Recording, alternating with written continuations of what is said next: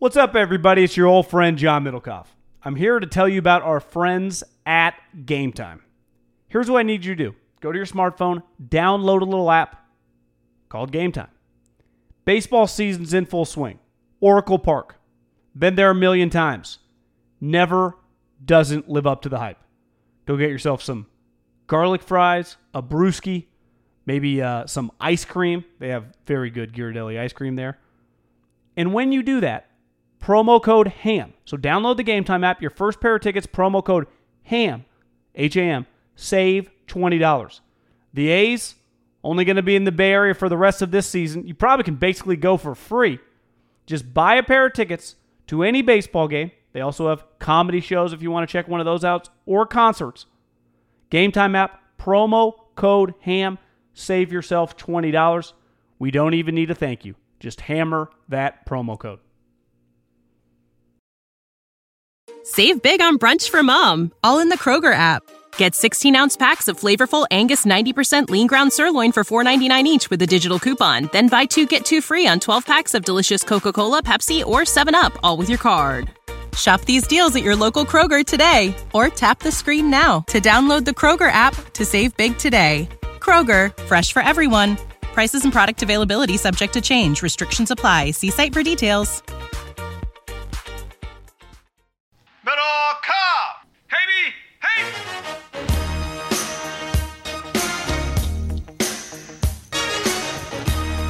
Have you been seeing what's been popping up around the internet these last 24 hours, Middlecoff?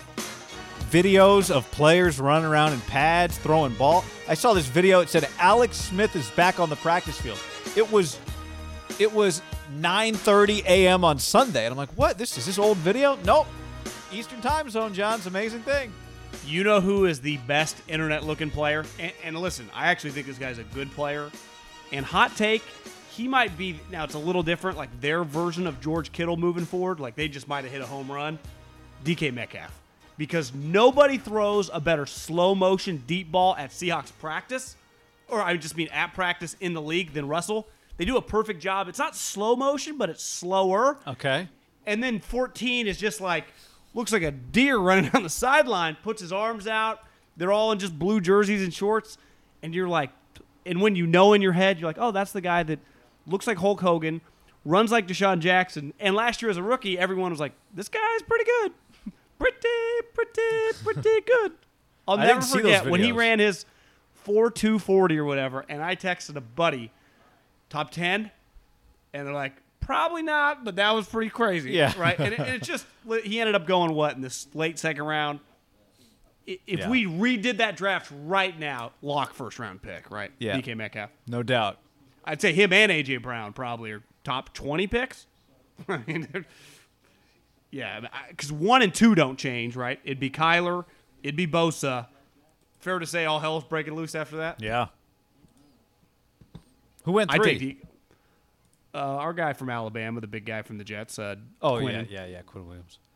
I still don't think like he'd tumble to the 4th round, but I don't know if he's going third overall. Right? You know, one thing I got because you could argue take A.J. Brown or DK Metcalf at 3 for Sam Darnold, right? Might be a little bold. We have to look around, but yeah, I mean, Josh Allen's pretty sweet. The kid, the Jags. Do you think Cleveland Ferrell would go 4? I do not know. Do you think who else would? I mean, T.J. Hawkinson, would he go 8? Buddy described him as listen, he's going to be really, really solid, but I don't know if we're ever seeing because they were the next Gronkowski. Remember, George told us. He's like, those two guys owe me fucking money. Yeah. I got them drafted. I said it on this podcast. Would Debo go in the first round? I mean, he was almost a first rounder anyway. You just moved 2 other receivers into the first round, so we'd have to take 2 receivers out. So we could take N'Keal out of the first round probably. Well, wouldn't they just rather have N'Keal or Debo than N'Keal? Yeah, but what I'm saying is I'm not overreacting quite to that. No, I know. I'm just saying you put 2 receivers in the first round. You already not counting Debo, right? Who's the other one? Hollywood. I see what you're saying. A.J. Brown and DK Metcalf. Right. I see. And there's only 2 first-round receivers that went in that draft. Was Hollywood Brown one of them to the Ravens? Yeah, Hollywood and N'Keal. So, it doesn't mean we can't put 3 receivers into the first round, but Just a thought. I saw a great like Roto World headline. It was like Hollywood Brown adds 20 pounds of muscle. Now 187. I'm like, oh my God. It's got to be an unreal feeling to know you have the upside to throw on 20, 25 pounds and still not even hit still like be a size 190. 33 waist. Oh my God. By the way, I got, maybe you did too, as media members on the 49ers mailing list. I get the 49ers, because they don't have, it's hard to, there's not as much media, cameras, that kind of stuff allowed in training camp. They send out like 90 seconds of what's called in the biz B-roll. It's just video of, they know who the local, news shows want to see, and they just send video. So I just got video like, Jimmy Garoppolo throwing a couple passes. Then there's Mullins. Then there's Kyle and Lynch talking to each other. There's no audio in any of this stuff, right? Then there's Sherm doing a little backpedal drill. Then there's Mostert doing something. And then there's who else was there? You know what's funny is I don't know, I a few other immediately people, but- delete their emails just because they're typically I'm Yeah, not clicking but on this one I was like, now. I just want to watch 90 seconds of guys walking around, throwing the football, that kind of stuff. And I was like, God, this is the kind of stuff, if we were out at practice, we would have filmed it and been like, Vine. Here's Richard Sherman, 1v1 with whoever. Brandon Ayuk. It would have been 15,000 Vine views. So I saw the guy, I think Rich Samini, R.I.P. that covers Vine. the Jets. He's like, grinding covering training camp. Thanks to Jets PR. And it's like 17 guys, maybe it was like 10, in a room watching practice on film Wow. from basically wherever their media room is at the Jets facility. That's cool. Weird times we're living in, guy. It is. But one thing to help you through weird times and normal times and all times at all times is ease.com promo code HAM, John. EAZE, on demand, cannabis delivery, 21 or over. Ease.com promo code HAM. For first-time users, promo code HAM gets you $20 off your first delivery of $50 or more. But we got something special for the rest of you. We do, because I know a lot of people, and I think some people have been having trouble with the promo codes, and if you have, they should work now. Promo code HAM for first-time users. But I know, and definitely Ease knows, we had a lot of people use this code in 2019. God, that feels like a long time ago. But 2019, and that's why they love us as partners. Here's the thing, guy. You can have a reoccurring if you use HAM10. So if you've already used our promo code once back in the day, if you want to use a promo code again, And you do. obviously, and you do. I mean, you should, and We you want will. you to. Ease.com, promo code HAM and the number 10, HAM10, get you 10% off your next purchase. They told me a couple people used it. We said this, I think, on our last podcast, on the George Kittle Breaking News podcast. So, guys, HAM10, and then for you first-time users, if you're using HAM10, use your girlfriends, use your roommates, have your parents do it. You can still get that, $20 off a purchase of $50 or more. So you just get to $60, boom, you're back down to $40. It's a pretty good deal. Get yourself a couple items, and ease.com, promo code HAM. Use this. When you use this promo code, either HAM or HAM10, you are supporting Guy Haberman and John Middlecoff right. in this podcast, and we greatly appreciate you. However you are listening, wherever you may be, Yes. Ease We is got there. you, Doug. Yeah, especially in the state of California. So do that. We appreciate it a lot. we do. Also, Middlecoff, there have been some changes in the DraftKings world. Ham the match 8, I think, or 9 is what we had this week. I didn't tweet as much about it because I didn't have a chance to win. But we had an incredible finish. Would you consider yourself a front runner? Yeah, absolutely. Yeah, I am too. I was really proud of myself because my guy, Tom Hoagie, who I was one of 2 people that took him. Yes. And Started fast. And I was the only person that took Scott Brown, who also started fast. I thought this was going to be my fucking Ron Wolf, Bill Walsh. It's one thing to hit first-rounders out of the park. Congrats on drafting Koepka. You land Joe Montana in the 3rd round. Oh, I'm the guy that took Tom Hoagie when he won. Yeah. But I also took the whole thing's a mess for me. But anyway, back. I was terrible. It looks like, I don't want to jinx him as we record this, though. C. Costa has it. Woo, actually, John, his lead has dwindled in the final moments here on Sunday afternoon. He's only up by 8 Oh, my God. So, over Andrew D23. I got Billy Horschel, who's fallen apart So- a little bit here, but he's got an easy shot here on 17. He should win the tournament. So Andrew D23, who's 8 points behind, has Mark Hubbard. And Costa has Hubbard and Kim and Horschel. So I guess the only way for him to lose would be for like Horschel to blow up, right? To have or him. He would got a need short negative birdie points. putt here on 17 as we're talking. Okay, so he's probably safe. We hope we didn't jinx him. I'm not trying to downplay his win. And I mean, I don't know what place you're in. Last I checked, I was like 80. But at 80, it felt honestly like I think I'm in 150. 61. I mean, Yeah. It was a joke. My team Because you've been sucked. out of it since Friday Yeah, afternoon, like me. Again, I'm not trying to poo-poo the win. Feels like the worst tournament we've had so far in the return. Do you agree with that? I agree with that. Names and just now we're going to amp back up. And like you said, everything's changed. Tiger's playing this week. I think all the big boys are back in the field. And you had mentioned this, I think, last week, but I wasn't really kind of locked in. I just saw an ad, the FedEx playoffs, so just the top 125. We got 3 majors left, basically, John. with the other 2 majors, right? So we got 2 3 majors FedEx playoffs. plus 3 FedEx. I'm counting the FedEx Finals as a major, plus the U.S. Open, plus How many people play in the FedEx Finals? Is it 30? it goes 125 to 75 to 30. And remember, the scoring is different again this year. You remember the scoring from last Do year? you start like 10 ahead, Yeah, like the first place guy, you just start at 10 under. which is Justin Thomas right now? Correct. But he's not a lock to be first place when they enter 30, depending on what happens the next couple weeks, right? Correct. You were there when Tiger won Tour Championship. Yeah, and that was the last year where Tiger, the person who won the final event, didn't necessarily win the FedEx Cup. Remember, Justin Rose won the FedEx Cup. It was $10 million that year. I think it was 10, yeah. This year it's $15 million. Oh, my Did you God. see that? There's like if you birdie a certain hole, just a random hole during the year, or something. Somehow Justin Thomas had or maybe it's accumulation of birdies, just got like a random $1 million bonus last Really? week. No, I Yeah, didn't see just that. for the FedEx. Wow. I don't know what FedEx has given them. Hey, if you work at FedEx, especially in their business department, Haberman Middlecoff, give us an email. We don't charge as much to the PGA Tour, but goddamn, the money is flowing from the FedEx. Yeah, I know. I can't follow politics that closely about this USPS, whatever's going on.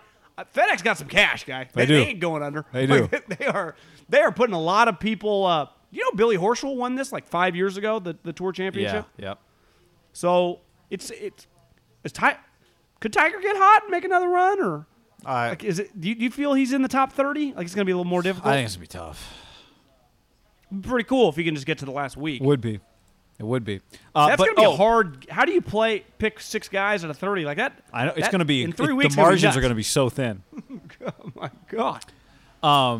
So the change is now a lot of you that might have been getting invites from us for these events, DraftKings kind of changed. You have to go through. You should have if you've played in our event, you should have an invite in your DraftKings app.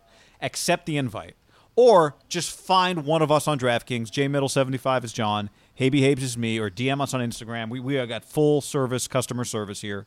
We'll link him up on Instagram and put it out on Twitter. Yeah, if you you want just to. so we if you've been You getting get a friend invites, request like Facebook almost. Kinda, yeah. So it used to be that I could just friend you, anyone that's played in our game, and just send you stuff. Now you have to accept it. We have also, to remedy this issue in the future, started a league. Haberman and Middlecoff is our league. If you get in our league, then anything we do in there, golf games, NBA games, football, there's going to be a league homepage, and any game that we have active will be there. And the more games you play, and you can actually, there's an overall leaderboard separate from the individual events. Can I search the league if I'm just Billy? That's a good Oakland? question. Try it. Yeah. I have not tried that. This is my maiden voyage with a league, but we have a league, and once you're in the league, you'll get all the invites, you'll get everything. But we're just kind of we're building the mailing list back up after about a month. We have to rebuild it. So Yeah, just we're be aware of adjusting that. on the fly, and it's gonna fucking be big. It's going to be great. So we talked about George Kittle a lot last week, obviously. Signed his contract Friday. As first reported by Grant Cohn, John. You give him credit? He said he was going to sign the contract Friday. I give him mostly credit, yeah. The numbers were a little off, but if it's pass-fail, that's a pass. Absolutely. I agree. When he says it's imminent Friday, it's going to happen, and he reports it on Wednesday. When are we playing golf? Wednesday? Wednesday, So, yep. yeah, like no one else. Numbers off. Reported the deal was going to happen. Deal happens. I give him 85% of the credit. Gets credit. Yeah. But it's like it's either you get credit or you don't get credit. So he gets credit. Yeah, I agree. You don't come away going, I think he made it up. No, you come away going, I think he knew something. The person he talked to was a little off, but he clearly knew. Good source. He'll go back to that. That source did not burn him. No. So then John Lynch has his press conference. And he tweeted out the details like, source told me Wednesday, Becta freaked out. Thursday, they were going back and forth over incentives. He justified it as well. In the end, end, honestly, kind of made sense. I don't think he's like some conspiracy theorist. I think he's right. In the end, Lynch really wanted to get it done for a variety of reasons, and he listed one of the reasons during his press conference, one that we didn't see this one coming. He compared George Kittle to Brett Favre, saying basically, and I'm paraphrasing, that Brett was the guy that he respected the most when he played the game because Favre had fun playing the game even in the biggest, most intense moments. And he said intense situations, you could see an exuberance from Favre that was just contagious, which is great if you're one of the best players on the team. You can be that kind of guy. It's just rare to have a great player also be the kind of guy that is just letting it loose in the most tense moments. And if you remember, a little like the NL West when we were growing up had the Giants and the Atlanta Braves, which make no sense. I'm pretty sure the NFC North included the Tampa Bay Buccaneers. Because when we were in high school and junior high, I vividly remember a lot of Monday night, as the Bucs got good and the Packers were good, Buccaneers-Packer games. Which it was the NFC Central, I think, at the time. NFC Central, before the realignment. Isn't it weird just like, wait, the Braves and the Giants were in the same division, or the Tampa Bay Bucs and the Packers were in the same division? But yeah, isn't it weird? Once upon a time, there was no playoffs. You were just the best team. And you won, or you were the two best teams, and one of you won the pennant. I actually think, he's got a lot of validity to this. Yeah. In the sense of, at the end of the day, Favre was, as Marty Morningwig once told me, the best player he'd ever seen in the peak of his powers. Now, maybe Andy would tell you who was around Favre then, and I think they love Favre. I mean, Favre is, I think, a huge reason why Mahomes is now in Kansas City, right? Like, those guys saw something in him coming out that other guys just wouldn't see. And Mahomes, you wouldn't say – Mahomes actually has a pretty unique personality, but Favre is – when you think all-time NFL personalities, Favre would be on a short list of like Deion, Favre, right? I say Sherman's kind of throwing his hat in the ring. But part of those big personalities are like – they're all great players.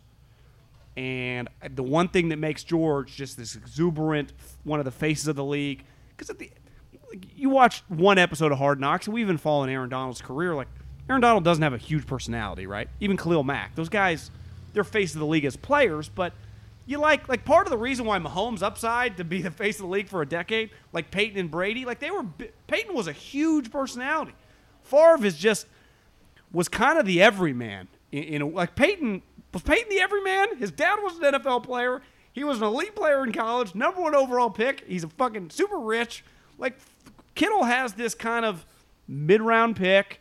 Favre, second-round pick, Southern Mississippi. Now, Kittle's from a better school, Iowa, but just you know it when you saw it. Like, God, there's something there. Now, he had to back it up.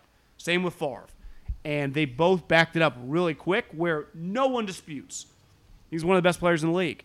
And to me, there's nothing better than when you have a great player who's just a lovable player. Like, that's a huge draw for sports, whatever your sport is. Right. Like, watching one thing baseball had when we were kids, like Cal Ripken and Ken Griffey Jr. were fucking really important to the sport. Like, you probably weren't meeting many people on the street. What do you think of Cal Ripken and Ken Griffey Jr.? I would say 95% of people would have said, I love the guy. Yeah, I mean, they were two of the biggest sports stars of the 90s. Forget baseball stars, right? And wasn't Favre that way? Yeah. You know? Yeah. And I think Kittle, he'll never be as big as Favre, even if he's like the greatest tight end ever. But has the chance to be every fan you meet, from Philly to Dallas to even Seattle, be like, what do you think of George Kittle? They'd be like, I fucking like that guy. You know, I think that because I'd say Favre probably in the history of the league, at least in like we're in our mid-30s, like in our lifetime, he'd have to be like top 1, 2, or 3, like in that conversation. Like, who's the most likable NFL player, just universally?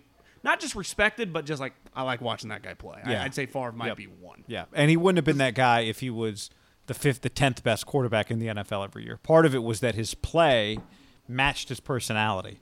That what you saw him do on the field was totally in line with who he acted like he was, right? This gunslinger mentality. You can play like a gunslinger, but not act like one. You can act like a gunslinger, but just throw no touchdowns and a bunch of interceptions. And it's like, well, cool swagger, dude, but you just got picked off 3 times and we lost by 14. Favre was. But that happens sometimes. Too, well, I think a lot of guys. To me, you go to any football practice. There's a lot of guys that want to be Brett Favre, but it turns out they're not because these guys are outliers. That to me is Kittle acts like WWE guy, but then he also plays like that guy, and just like Brett, has the respect of opponents and teammates alike. I think one thing I learned back in the years I was doing baseball pre and post game with the A's, and you're just in the clubhouse every day.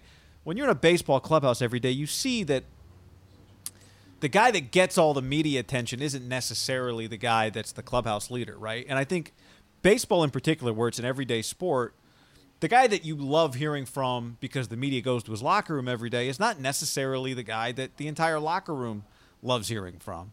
Because, and you said this to me, like if you watch the first episode of Hard Knocks, there's a guy, and every Hard Knocks has this, right? One guy who's super loud, is all around the cameras.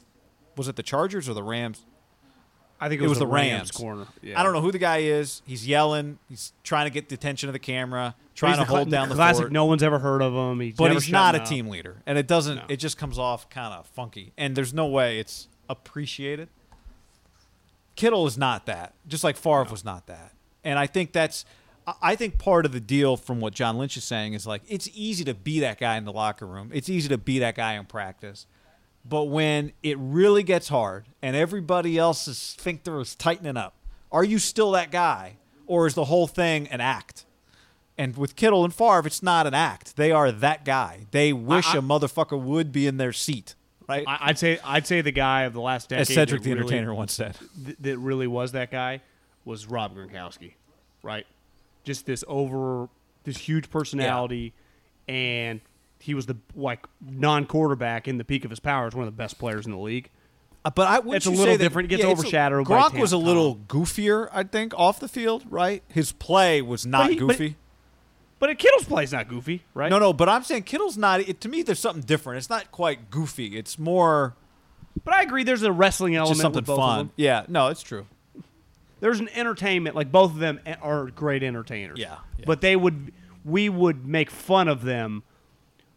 Rob never would have got as big if he wasn't the best tight end in the league by a wide margin for like a 5-year stretch. And everyone just goes like, God, is that the best tight end we've ever seen? And I think George kind of has thrown his hat in the ring just like that too. Kelsey's a huge personality and has like, you got to back it up or we just think you're a clown. When you act, and you could even just be a solid starter, but it's like, bro, just calm down. When you can act like Dame Lillard when you go, I'm going to be a fucking 15-time All-Star, and I'm beating the shit out of everyone who tries to stop me.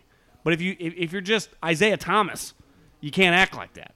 And there gets to a level of George, I just think is an elite player. And they got other elite players on the team, and they all acknowledge, like, God, this guy is just something different. Well, I think part of this, too, is are you authentic? Are you, or are you trying to be something else? And I think now more than ever, because you can watch any video that's ever been posted, you can watch any interview that anyone's ever done, if you want to try and copy somebody, it's never been easier to copy somebody, right? And so it's hard when you first are around a person to know, are they just doing this because they know how it looks, or are they being themselves? And I think Kittle, Favre, right, these are guys that are just being themselves, and it works. Because they put in all the work and they're leaders. For why Mahomes feels much more genuine than, let's say, than Russell Wilson. Like to me, there's a ceiling on Russell Wilson. I think Mr. Unlimited. A lot of people just think he's kind of a weirdo, and I think just feels a little political, right? Like a politician. Too polished.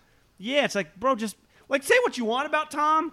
Like there is a lot of genuine things with Tom Brady, even at this point. Like I have never once thought, you know what, Tom Brady's pretty fake, right? I just think Tom. Now he knows what he has to say and stuff with the media, but I even Peyton, like I always felt like they come across as kind of they're true to themselves. Now they feel like a little corporate, and maybe George will become that as he becomes much more famous. But I think he's got something special going where his personality, he's an outlier kind of personality. But it feels genuine and it doesn't feel forced. Where sometimes it can feel that way. Yeah, I think Draymond, was a guy that kind of separated himself that way. Like, For I'm sure. not faking this shit. You're right. I'm fucking a little crazy. Yep. I'm nuts. I'm going to scream it. I tell Kevin you Durant, how I'm gonna much I scream- care, but then I show you too. Yeah. Yeah. You got to back it up. You and I both grew up watching the Kings. It's been a while since they've made the playoffs, John. I think probably since we were kids. Vlade Divac's reign came to an end. God, we loved him as a player. But 5 years, John, and they averaged 32 wins. And as my dad, a big Kings fan, texted me the other day, I'm pretty sure they're going to be last place in the West next year again. That was his opinion. We'll see. I'd say the Timberwolves probably might be shittier. All right, But well. they're circling the drain. So it's time for a change. And I think it's a reminder of how hard it is to overcome your biggest mistake. And for Vlade, not drafting Luka was not the only thing that went wrong, obviously. But it's the biggest thing. And it'll be the thing that hangs over that tenure in perpetuity. And you have to be really good to overcome your biggest mistake. And you've said it a couple times recently, so credit to you. Something we don't talk a lot about is Kyle Shanahan, offensive guru, quarterback guy. Not only did he not draft Deshaun Watson and Patrick Mahomes, he didn't really even consider them that much based on the way he talked about him after the fact, right? And yet was good enough to overcome his biggest mistake. And maybe the lesson is you're going to make big mistakes. Are you good enough to overcome your biggest mistake? And, you could argue that as big as passing on Luka is as a mistake, there is no bigger mistake than the 9 teams that passed on Patrick Mahomes. Because every single one of them since that point in time has changed or is about to change quarterbacks. I do think the timing of your biggest mistake is huge, right? If Belichick, his first year in New England, had drafted Aaron Hernandez and by year 2 the guy was arrested of murder, it would have been a problem, right? It happened a decade in. It wasn't all his fault. You see a lot of quarterback misses in the draft. I mean, that's the extreme. But I just, on basic draft whiffs, not only did they pass on Patrick Mahomes and Deshaun Watson, because Deshaun Watson is better than Jimmy Garoppolo, they took Solomon Thomas, who they did not pick up his 5th-year option, and in that same first round, they drafted Reuben Foster, who actually read like a week ago has been medically cleared to practice. Oh, okay. But he was also cut guy a year later for getting arrested at a team hotel on the road of a game. So it was a disaster. But if that, to me, here's the major difference I'd say, though. When you're a couple years into losing, as Vlade was, actually 4, right? This was going into his 4th year. This was 5 now. Oh, you're saying the was draft. his 5th Yeah, year. I'm sorry. Yep. But I'm saying this year was like a big year for him to like Bagley become a player, and it went the other way. The team was kind of in shambles. They sucked, and it was clear. Like then they go to the bubble, disaster. You would text me, your dad would text you like, bro, did you see the Luka line? Not even in a He didn't Kings say game, bro, right? but Yeah, he said son, guy. And it wasn't even a Kings game, correct? It was like the first time anyone he just ever watches done, the Mavs. I went back to when the Luka played the Kings early on in the bubble, like game 2. It was 34-20 and 12. And Marvin Bagley was at home. With his 3rd injury of the year. But guy, that was in year 5 when he had made all these promises. And if Kyle Shanahan had sucked for a couple years and passed on Mahomes and continued to suck, I think it would have been kind of similar. Like if this had happened in year 3, passing on Patrick Mahomes. He had some, like Vlade, where he really got screwed on Luka guy, he knew the guy's dad. And they were from the same place. That's the kind of thing that would make that internally really hurt you too, right? Yes, and I think this guy is better. With your owner. Where Kyle Shanahan has admitted he didn't spend that much time watching Deshaun Watson and Patrick Mahomes. He admitted that. Well, I know. I would say this is what he had in his back pocket that year. They didn't think. They knew they were going to sign Kirk Cousins, right? So they knew they had a quarterback coming.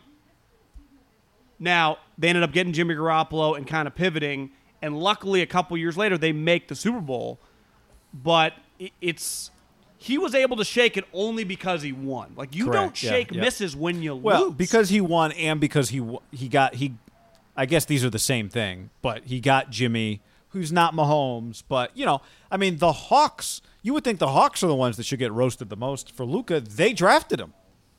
People forget the Hawks drafted him, not the Mavs. And then they traded him to the Mavs for Trae Young. But guess what Trae Young is? An all-star. So, Kind. fine. He made the all-star Made it, team. but yeah, I know what you're saying. He's a 30-point scorer, basically. Yeah. But the point is, you don't have to be, if Deshaun Watson had gone ahead of Patrick Mahomes, would the Texans get killed for that? No, because they got a pretty good quarterback in the end, right? Yeah. Like the nine guys went ahead of Mahomes. Well, that group of 9 is the Niners got a quarterback since then. The Bears took Trubisky. They're going to need a miracle to not need another quarterback. Cleveland and New York. They had to trade a fourth-round pick and pay like $20 million to Foles. Yeah, Cleveland and the Jets both drafted quarterbacks the next year. The Chargers and the Bengals both have drafted first-round quarterbacks since. The Panthers, the Jags, and the Titans, 2 of those teams are going to draft first-round quarterbacks next year, and the Titans aren't far off from having to do it again. So it's none of those teams have franchise quarterbacks in position at that point in time. And then since then, a few of them have, maybe Darnold, whatever. We'll see. Jimmy. Well, why could the Titans shake it, right? They went to the AFC Championship game. Right. They signed Tannehill. It's like, okay, we're good again. But I almost feel like all 9 teams have gotten off too easy. Well, think about this. Let's say the Bears this year make a wild card, win 10 games. If I was a Bears fan, I'd go, Foles or Trubisky. It doesn't necessarily matter because they made it 2 years ago with Trubisky when he didn't even look that good. But let's just say they split it and their defense is so good and their offense is just much more functional. If I was a Bears fan, I'd be going, can you imagine if we had just drafted fucking Deshaun Watson? Even if we say Mahomes is an outlier. Because the one thing I'd say, the difference between Mahomes, who like Luka, it's just you watch one. I mean, Mahomes, we've all watched him, superstar. So I bet some people listening haven't. I mean, I haven't watched that many Luka games, but I've seen enough to go, this guy's remarkable. And all you got to do is look at a box score. The difference is Mahomes was a major question mark, right? He was not some consensus guy. Luka was kind of a consensus guy, where Deshaun was like, why don't we just take Deshaun Watson? If I told you the Bears had Deshaun Watson with Nagy and Khalil Mack, wouldn't you be like they would have made the – I mean, they did make the playoffs 2 years ago, but they would have made the playoffs Monday night, last year. Sunday night football 5 times every year. Lock. Yeah, so to me, that's where it's just, God damn, where Kyle can only shake that because they just look like one of the best teams in the league, and he was able to almost beat them. Yeah, but I'd even say just that was less about, like, obviously Mahomes is way better than Jimmy Garoppolo. I think it's more that they got lucky that year. They got bailed out just in the sense of, are the Niners in the Super Bowl if Kirk Cousins is their quarterback? Now, you could argue maybe, just we've seen he's functional. He won a playoff game. Their team was really good. Kyle's still the guy calling the plays. But who I would push back. I think Jimmy's better than Kirk Cousins. I don't give a shit what the stats say. I know what I've seen. I agree about that.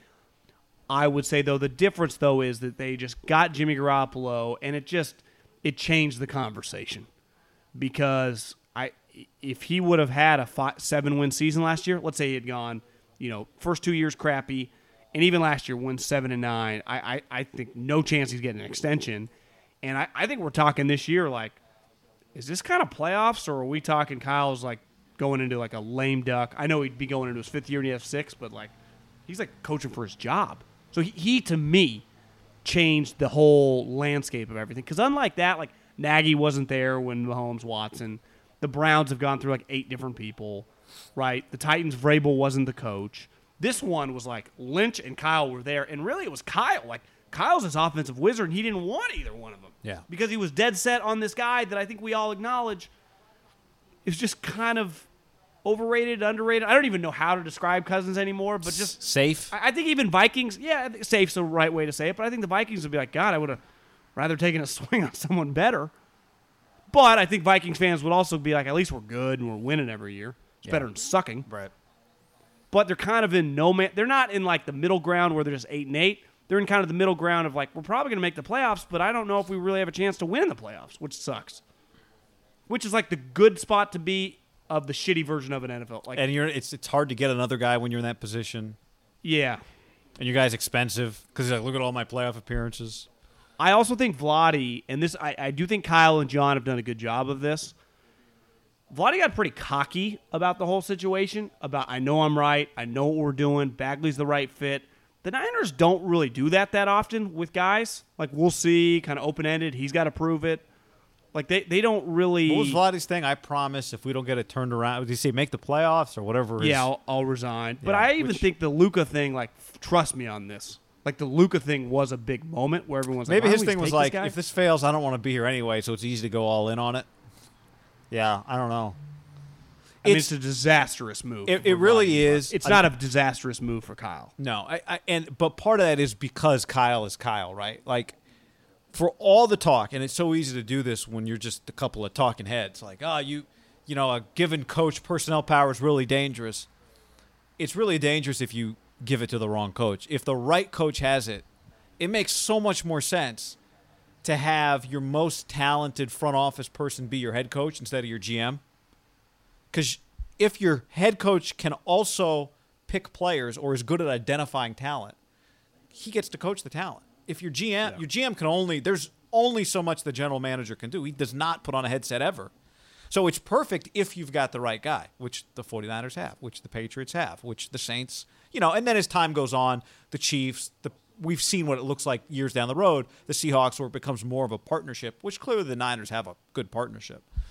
But it's a high-risk, high-reward kind of structure. I think we've seen a lot historically of disastrous situations where a GM forces a player on a coach, right? It'd be like... And we've seen disastrous situations where the head coach is in charge of personnel, too. While I was having this conversation this weekend, I knew a couple people who were supposed to have arranged marriages, in the Indian culture, and they talked their way out of it with their parents. And they're our age, in their mid-30s. And both of them now are happily married, like with people they were able to choose. But I was told a story about a guy that told his parents, I'm not doing the arranged marriage. And they started dating around. He couldn't find anyone. And he got to like be in his early 30s. And he went to his dad and he's like, listen, I'm open to trying your idea. And did it. And they ended up being happily married. And 3 kids later, I think he's like 40 years old now with 3 kids. And like they're legitimately like a power couple. And I think sometimes like people always talk about with a GM and head coach, we got to be on the same page. We got to be on the same page. But I don't think it's human nature. You might not agree on the player. Like it couldn't have been any more seamless in Kansas City when like Veach is pounding the table. At the time Dorsey was there, he kind of obviously liked him too, and Andy loved him. Like everyone was on the same page. We hear a lot of stories about like Pete Carroll's like I had to be convinced, and then I let John take him in the 3rd round. And remember that first year, it was like Matt Flynn's going to be the starter, but we're doing it because we're always competing. We did it. And ultimately, Pete came around. But I don't think if you would have polled Pete in the summer of Russell Wilson's rookie year, so before even training camp started, you would have been like, what do you think? I'd be like, listen, John loves the guy. I don't know, right? And a lot of times that goes bad. And I think the Vlade thing, like, is just the ultimate. Now, it's a little different just because the player by itself, it wasn't even a coach. It's just the player's not good enough. But I think with football, like the Solomon Thomas thing could have just been a huge issue. And I think it speaks to the way we talked about John Lynch earlier. And Kyle being kind of open-minded, it didn't fuck him up as much as it should have because that was a pretty big disastrous pick, guy. And just the whole situation. Mahomes and Deshaun Watson were passed on for Solomon Thomas. Because at the end of the day, the Bears go, listen, we screwed up. We not only took Mitch Trubisky, we traded from 3 to 2. But we took a quarterback. Right. I mean, it's like the 49ers didn't need a quarterback. Yeah, we didn't have – the 49ers didn't – remember once they traded cut Kaepernick, they didn't have a quarterback on the roster until they, signed Brian Hoyer. It's like, guys, you guys don't even have quarterbacks. And then they ended up taking C.J. Beathard a couple rounds later. Say what you want about the Bears, they whiffed. I mean, he was terrible. More than likely, Mr. Trubisky's out of the league in 3 years than a starting quarterback. But they drafted a quarterback. The Niners took a defensive lineman who pretty early on, I think we all realized, this guy's not very good. Yeah. Nice guy. He's very likable. He just stinks. Not a first-round pick. I mean, I'd say not a second-round pick. Yeah, I'd say not a second-day pick. Now, when you're going to look up, Solomon Thomas will have an 8-9 year career, but maybe longer. You draft 3rd overall. Third overall, you're looking for Nick. Like at the end of the day, they thought Nick Bosa when they took him, right? They were hoping for impact, Pro Bowl level player. And would you take Cleveland Ferrell? No. Oh. Another big week for DraftKings, Don. Let's tell the people about it. DraftKings.com or the DraftKings app. When you sign up, use the promo code HAM, and then you're going to want to get in one of our games. Yep. I mean, it's so easy. We've been hammering this home for months. Download the DraftKings app. It's the easiest way to operate. It's on your phone. press the app. If you don't have it, type in promo code HAM, minimum $5 deposit. Then you have the ability. People often DM us like, how do I get in your game? How do I get in the game? Well, just download the app. Then you get in the game. And we've had people like, God, I didn't even know that much about the golf. I played. It's incredible. I'm like, yeah, I'm telling you. Get into it. You'll be locked into these random tournaments. We just look up. We're like, Billy Horschel lost. We're checking to see if our guy still won. He did. We had a payout. Congrats. Didn't someone win how much last week? $675. $675. Yep. This week was $225. Yeah, we got some big pots coming. We got some big tournaments coming up. Download the app. We're gonna try to do a basketball one during early round of the playoffs. Yep. We got a lot of games planned. Yeah, when you get into our league too, the Haberman and Middlecoff League. We'll add you, and like you said, basketball and hockey playoffs have started. So DraftKings puts you right in the middle of all that. Millions of prizes throughout the week. You can start playing for free with your first deposit today. When you use the code HAM, you can compete for millions of dollars in total prizes that are up for grabs this week, all week long, only at DraftKings. Promo code HAM, get a shot at $1 million in prizes all week long, only at DraftKings. Minimum $5 deposit required. Eligibility restrictions apply. See DraftKings.com for details. Come play with us. That's our slogan. Do it now. Come on. That's ours. Come play with us. Come play with us. In our league. We got a league. That's right. John Gruden, known lover of Marcus Mariota, said this. He really fired me up today. He's turned a corner with his ankle injury. He's a dazzling playmaker. He had a very nice day. Is that just a guy complimenting his quarterback? I mean, like I said, John Gruden loves quarterbacks and he loves Marcus Mariota. Or is there something more brewing?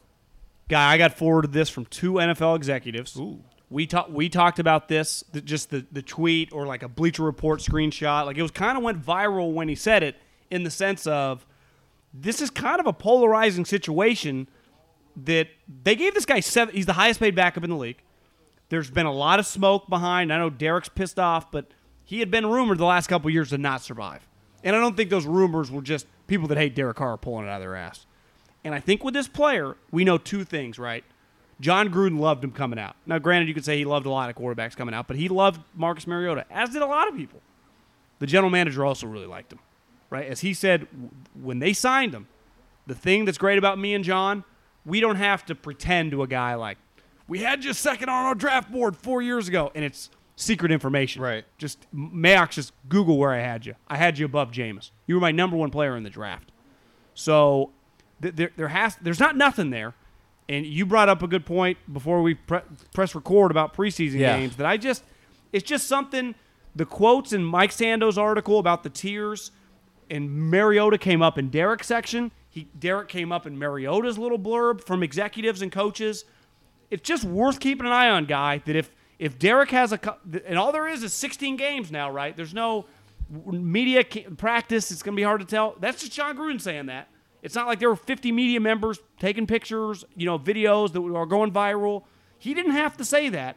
It's just, it's going to be a talking point this year unless Derek has a career year, right? I think this regular season is going to be really unique for a guy like Gruden because he doesn't have, if we had 4 preseason games, you know what? If we had 2 preseason games, don't you think Mariota would start one of those games and play 3 quarters? Or do you think Carr, there's only 2 games, you would start him for both games? My only pushback would be, let's just do the hypothetical. Normal year, 4 preseason games. I guess maybe the first one you could pull that off. I think you would get it'd become a pretty big story. Like, why did Gruden just have him play 3 quarters? Okay, we could, however you think that would play out, and I think maybe he doesn't. Maybe John doesn't give a shit. Though. But I think that I don't think he does. What'll make this year unique is clearly they're paying this guy a lot of money. And they like him to some degree, more than most teams like their backup quarterback.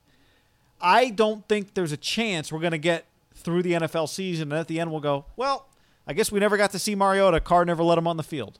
I think even if Derek is good, Gruden's going to want to put Mariota on the field. He's going to want to see what he looks like. We did not have any preseason to check him out. So I think Gruden's going to put Mariota on the field early in the season. Now, that doesn't mean he's going to start. That doesn't mean he's going to play Carr a quarter, Mariota gets the second, Derek finishes. But I just think we're going to see him on the field maybe more than we would in any other year where you had a preseason because I think he's going to want to know pretty early what he has in this guy. You think more than like Taysom Hill situations you're kind of alluding to. Yeah, Right? I think you remember early in Colin Kaepernick's career, the year he eventually took over for Alex, he would get like a few plays here and there. It was probably more Taysom. Like a package. Yeah, but he had a package. It was more Taysom Hill than anything else.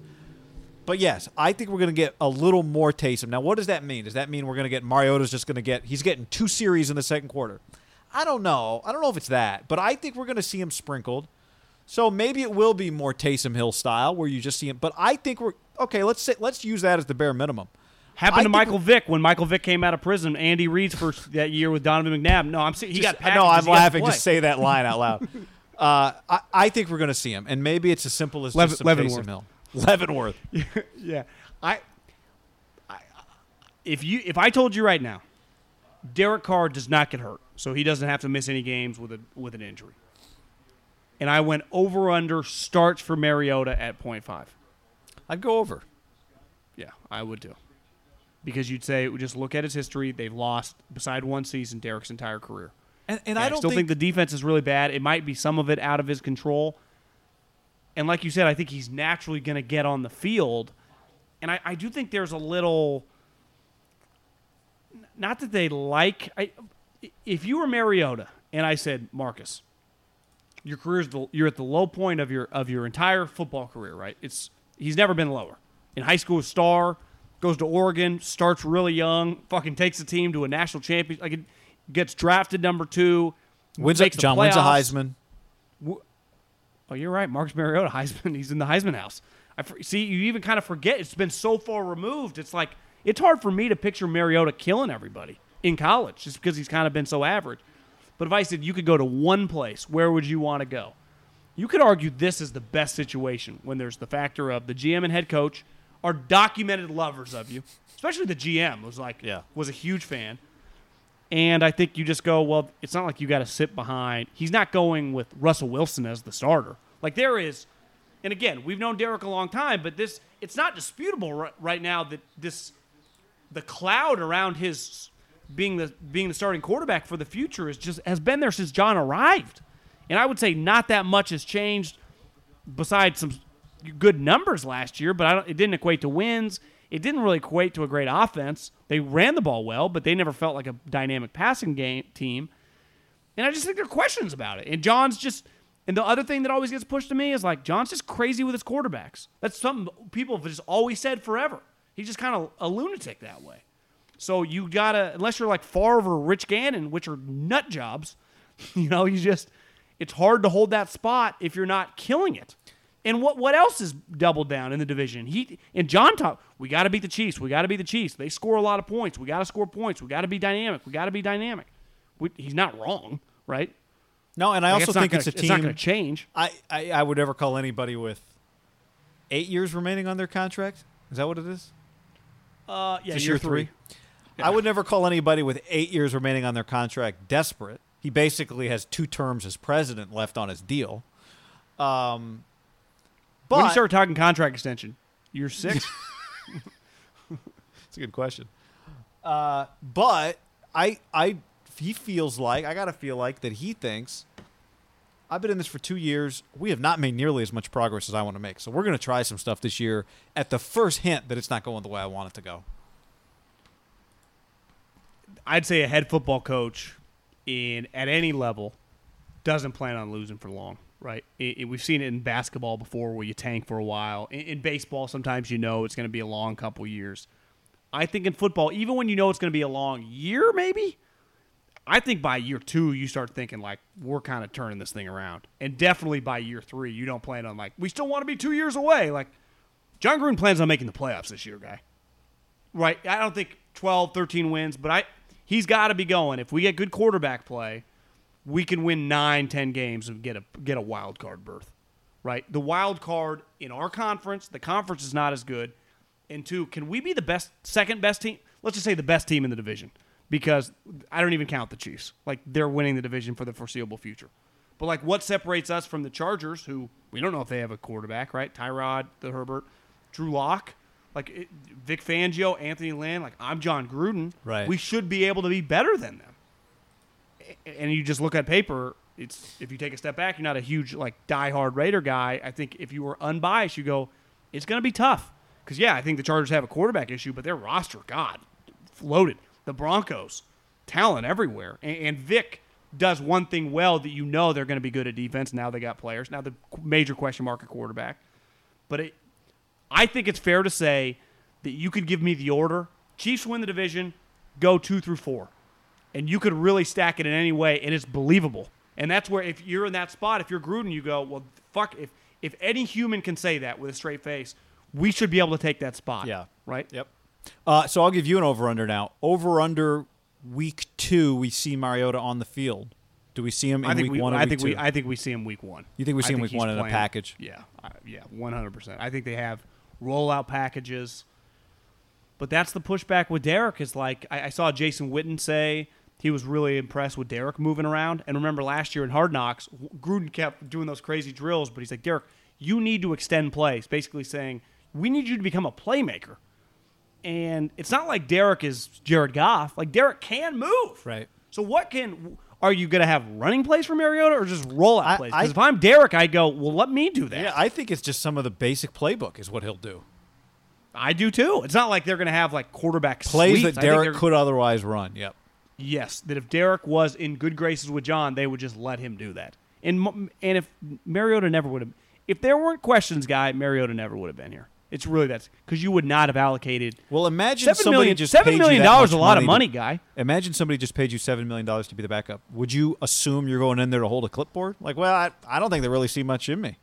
You'd be like, they're offering me $7 million to be the backup quarterback? Well, I would say, like, for example, Teddy Bridgewater, when they signed him, when he drew Brees above you, I think you go, well, if he goes down, I have to be ready. Sure, but that's a good I'm example. not beating him out.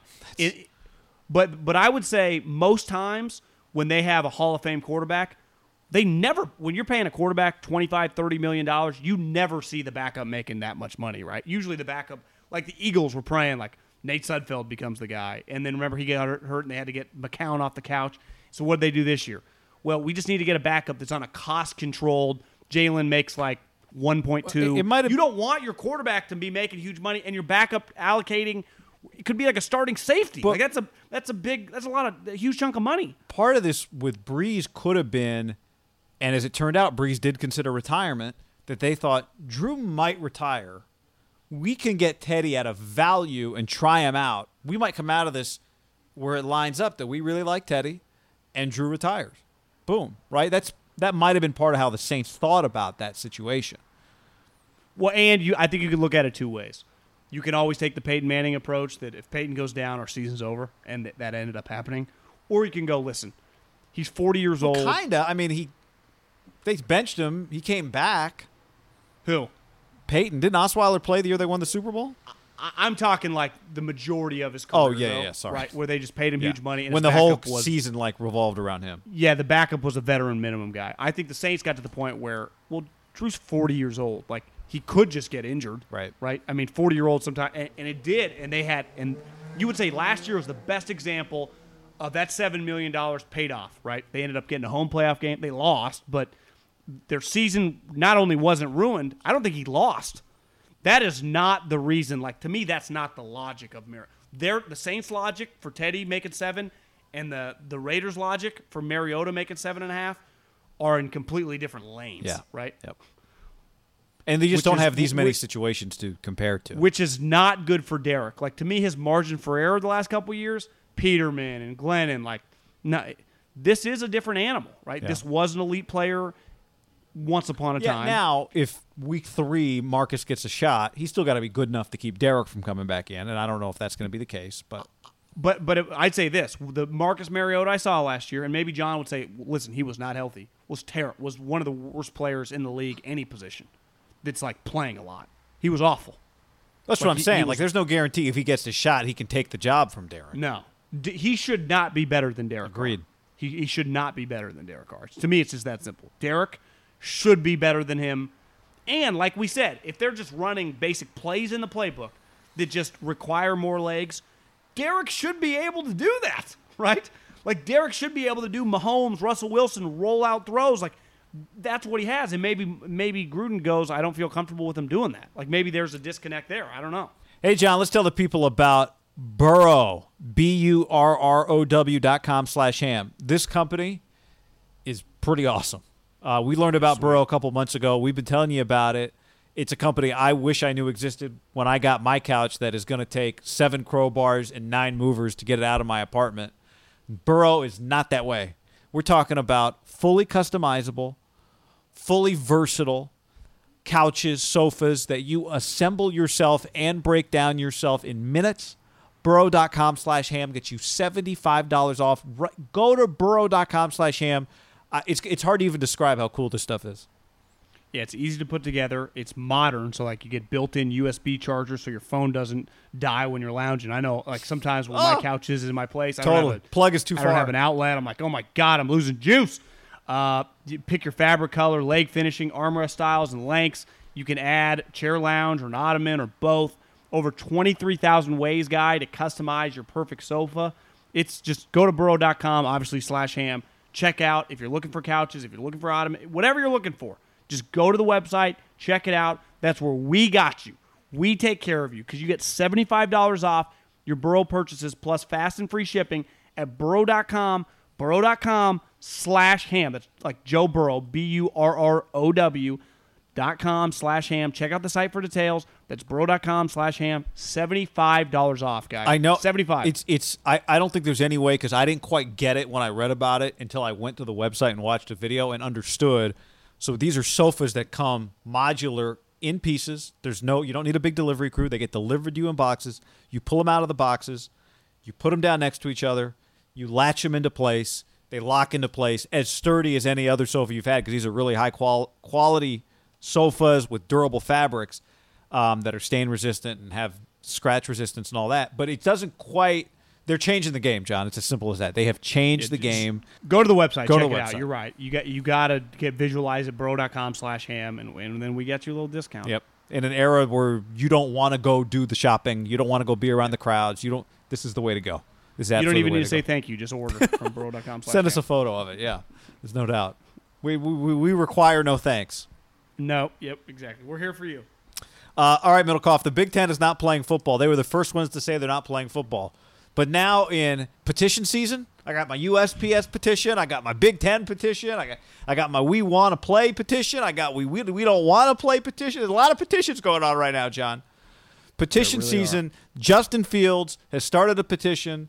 Parents are on it. They're trying to get the Big Ten to play. I don't think it's going to work. I don't think it has a shot in hell. But I don't know. You giving up on the Big Ten? Do you think one thing that went kind of viral over the weekend is it Kevin Warren? That's the commissioner of the Big Ten. Yep, the commissioner of the Big Ten, who actually used to be with the Minnesota Vikings. Mm-hmm. So he's a football guy. I would imagine if this was up to Kevin Warren, he would play football. His son plays at, I think, Mississippi State. It might have been Ole Miss. It just said Mississippi. So either for Lane or Leach. Yeah, so he plays in the SEC, and a lot of people were kind of hammering him, calling him a hypocrite, letting his son play, not letting the league play. But it's not his decision. Is this fair to say that his commissionership, a little bit like a Manfred, a little bit like a Roger Goodell, where it's not his choice, but they throw him up there in front of the cameras to speak for them so they don't have to take the heat? That's how all these commissioners are, right? Commissioners work. I think one thing that's been really illuminating. It does feel like Greg Sankey has a lot of juice. Is that fair? He does, but even when he did, I watched a Real Sports with him, and they said, do you know how many athletes have tested positive for corona? He said, yes. And they said, well, how many? He said, you'd have to ask the schools about that. I'm letting them do their thing. And Sankey's been there for a long time, and I think has probably earned the latitude that the previous Big Ten commissioner, Jim Delaney, seemed to have, right? Jim Delaney could call a lot of shots, be the leader, whatever. But I'd say if Jim Delaney was still around, I don't think this would be as messy. Right? He had a lot of equity. A lot of people, yeah. But I think one thing that's been illuminating through all of this, and a lot of people kill the NCAA and Mark Emmert. Mark Emmert has nothing to do with any of this. The power does not lie with the NCAA. The power lies with the leagues and with the teams. If Nebraska decided they're going to go play, the person who can stop that is the Big Ten, not the NCAA. So I think didn't Kevin Warren threaten them? Well, this is where Kevin Warren gets a little credit. He's like, all right, no, you don't. And what happened? The president of Nebraska, and the president of Ohio State. I mean, they all kind of backed off what their coaches had said. So I don't think Nebraska's going anywhere. But the presidents are the ones in charge here. And I think one thing, like we're in our football bubble, and I love our football bubble, in our sports bubble, where Alabama rules and UCLA stinks and Michigan can't get it right. But the president at Michigan and the president at UCLA, they don't look at Alabama and go, man, I wish I was Alabama. Because they look at themselves very differently in the big world of academia, John, than we do in the world of football. And so I think they're two separate lanes, though. You would, if you were going to run an academic institution, you would choose one of the Pac-12 or Big Ten schools, right? You would choose Stanford, you would choose UCLA, you would choose Michigan, you would choose Northwestern. Nick Saban also laughs at UCLA. I don't think Nick laughs at Ohio State or probably even Michigan. I'd say the Big Ten schools and like Oregon, football does have a lot of juice, and they get things done like the programs in the SEC.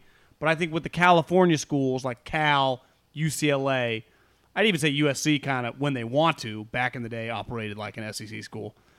But the people that are making the decisions is academia, not football, and they don't care about football. Where the SEC, football comes first, so those people in academia are greatly influenced by football, where out here, which I think is a little surprising for the Big Ten, because their football is even on a different level recently than our football. Their football's and it's their worth football's a lot number of two. money.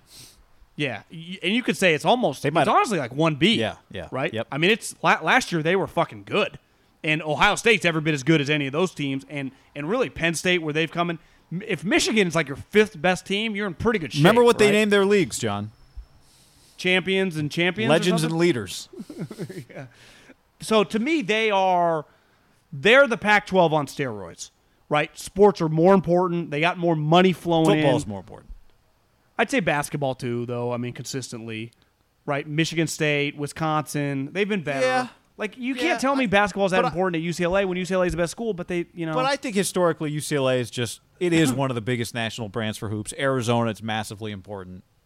But I'd say Arizona, different UCLA, like it's a little more renegade-y. Well, there, they where sell UCLA, out. I mean, I like when UCLA got good at the end of the year, all of a sudden that place was hopping. Like I would put Pac-12 basketball, at least of how Pac-12 schools think of their basketball. But whatever. Go. No, that's fair. I mean, they're actually. I mean, they got really good coaches. You're right. It's football is where it's really kind of feels like it's taking a step back. Where I think most people, and you and I are homers here. It shouldn't be like we have all the talent. All these teams have been good, right? It's just it feels sometimes. I know I'm way on the outside. And I've seen it and talked to people at some of these schools and recruiting and know some of the coaches. It can be a challenge, right? Like Rick Neuheisel always talked about. Just to get smoothies to the guys, I had to get it okayed by 7 people. Where there's no okay for Nick. Those smoothies are delivered 30 minutes later, right? Yeah, and that's what I would say. Hey, guys, do you need smoothies again tomorrow? But I think that's where it differentiates. Like I do think there's a separation at UCLA, even at Washington, and at some of these schools where the academia is always going to come first. It's not really going to – it doesn't mean football, they won't pump a lot of money in and try to win big. But I just feel like at the SEC and even the Big 12 and the ACC, and I felt like this about the Big 10, but clearly it's not true, that they're just always going to get what they want. And I think this is the first time in a while that the Big 10 that academia in the Big 10 flex their muscles a little bit, because this is not about – I think people right now, and you know this, I think a lot of people in the media – I think kind of know this, but who knows?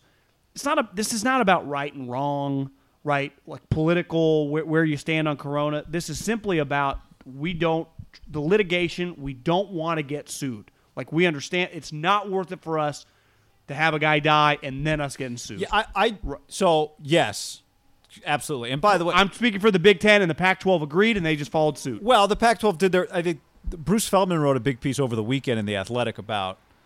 There was a presentation from the medical people to the football coaches in the Pac-12, and that he said a lot of the coaches told him that it was really eye-opening to them. It was a lot about the heart condition, myocarditis, and specific people like the Red Sox pitcher, a couple Big Ten football players. There was a high school football player in Seattle that I'm not sure if he died. I don't know the exact details, but Feldman's piece was basically a lot of the coaches in the Pac-12 were pretty taken aback by some of the things the medical people told them. And you and I, we've talked about this, and you know this because you worked in college football too. I think it's easy to say everybody's greedy, they don't care about the kids. But you've worked with enough coaches and talked to enough trainers and enough recruiting. There are a lot of people that do care. Like, I don't think I think most college coaches, most good ones, give a shit. Yeah. So at a I high don't level. like player safety is not a part of this. But at the end of the day, at these institutions where academics, the big picture is more important than the athletics, the president goes, wait a second. What I love my athletics the most is when they're causing no problems and filling stadiums and getting me TV money. But you're telling me we got heart conditions, I got extreme liability risk is how I perceive this. And that's really your point, right? It's like this is about liability, which of course it is. Because again, to them, winning in sports is not the number one thing. And like I didn't know this until this whole thing started, and I'm in the Pac-12. Didn't Feldman give the Pac-12 a lot of credit and the people that they were very, very open about the information, and the Big Ten did not give any information? That's one of the reasons Justin Fields and the parents are like, you guys aren't telling us anything. Kevin You're just saying Warren, it's canceled. The guy that got a lot of credit was Dave Revson, who's the that? anchor on he's like the main Big Ten TV guy because he kind of grilled Kevin Warren for answers. And people felt like Kevin Warren just gave a bunch of lawyer answers. Whereas the Pac-12 said, no, it's the heart issue, and we don't feel like we're going to have daily testing until it's going to be a few months. And that's a problem. So, anyway, what I was going to say, though, is the Big Ten's bringing their kids back to school. The Pac-12 is not, right? Well, but that's the thing. It's like some institutions are. Like I think Colorado's had people on campus forever in terms of football. They've been back. I don't think it's universal. These are, in terms of whether or not anyone's on campus for school, that's not a league decision. That's an institutional decision. That is a president's decision. Individual president. Like Colorado's but president has nothing to do with whether or not SC has people on campus. This is where if I was a parent, for example, in the Big Ten, but I'm talking more the Big Ten, the Pac-12. I felt like, at least from what I've read and just headlines, feels like a lot of the Pac-12 schools are like doing a lot more virtual learning this fall. Well, you definitely all the California schools are still kind of figuring that out. Okay. SC's been at the top of that. I've seen a lot of the Big Ten schools are going to have kids on campus and in-house learning. So I think a lot of the parents go, you okayed the school to be open. Like, I'm just going to pull I might be wrong on this, but let's just choose Iowa. Iowa's going to have 100% just kids on normal fall. And the Big Ten's going to allow intramurals. I hate intramurals have nothing in common with the Big 12, as Dan brother. Hawkins would say. Yeah. But I do. This I ain't can understand, intramurals. wait, my kid, who I'm very confident with my coach, even it hit me with Anthony Lynn. I think even in the NFL, you think like, oh, the coaches don't give a shit. Watch Anthony Lynn talk with his players. Like, no, it's a business, but a good coach cares. Brad Stevens, Steve Kerr, they care about players. That's why you coach. You're a teacher. Sean McVay likes his guys. Now you're better players, but you like players. I would struggle with if I was a parent. Wait, you're having full go. Other conferences are playing. My kids wants to play healthy. The coach tells me we're good to go. The AD's on this. I trust these guys. At that level, if Kirk Ferentz, if Ryan Day, I guess pretty high level, right? The Power 5, even the Pac-12. Like, if you've had Mario Cristobal or David Shaw, like, I am very confident with this guy being a shepherd, father figure for my child. When he tells me something, it goes. Like, I'm cool with that. If he says, and the AD said we should play, I understand on their side where you go, it's more the Big Ten because the Pac-12 schools are closed. The schools are open. My coach, my AD, who I respect a lot and I think are really high-level guys, if I'm just the run-of-the-mill parent, why can't we play? It doesn't make any sense. And I think their I do response understand would be where two they're things. baffled. One, well, the coach is not an epidemiologist. We made this decision based on the information that our medical people gave us, right?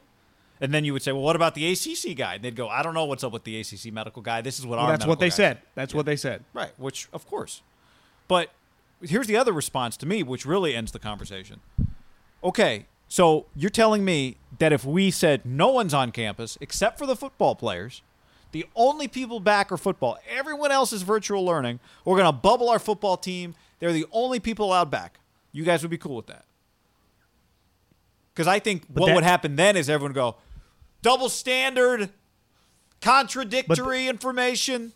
Well, that's the Pac-12. Now you're gets a little treating them like confusing if people aren't- professionals. I agree, but the Big Ten, if the schools are open, the argument, there is some validity to the other side. And I do have a hard time. I've seen this. But I think what they're saying is, guys, being on campus is different. We think playing football, and I don't know that they're right or wrong, but I understand they're saying we think playing football is taking just being on campus to a whole other level. Why wouldn't the NFL have a major issue? Because clearly it kind of feels like a bigger guy heart condition. How do you say it? Myocarditis. Why wouldn't the NFL have that red flagged? Like, wouldn't that be a problem? Yeah, but they got a union who said, okay, here's our safety. We got daily testing. We got. Yeah, that's true. And they just have access to everything way easier. Like, it's just every time you hear a coach talk, and you saw this with John Lynch, you see this on Hard Knocks, I want to thank my owner. I want to thank my owner. Because, like, they always need things, and the owner's like, yeah, do whatever you need. What do you need? What do you need? What do you need? What do you need? Cool, sign it. I'll pay for it. I'm telling you. By the way, somebody asked me this on. Which is, when you think about it, is like, I get it's their money, but it's just like, it's all kind of everyone's money, right? It's not like, it's not truly coming out of Jed's back pocket. Like, thanks, Jed. Was I not going to set up all these protocols?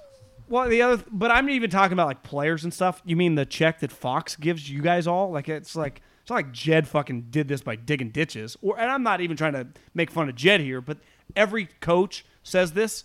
Like, it's one thing, like, if Nick Saban goes, I can't thank Guy Haberman enough for donating $5 million to build a weight room. Like, that's a legit, like, thank you, Guy, right? If Jed getting credit for George Kittle, like, come on now. And again, it happens good business, with every John. owner. It's good business. It is, but like, thank Jeffrey Lurie. Why does Steve Keim sit with the owner?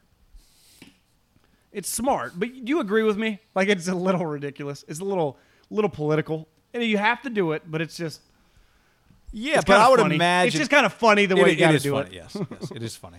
It's because they're not taking that out of like, well, this was going to go to little Jimmy's college fund, but I'll redirect it here. I've got my faith in you.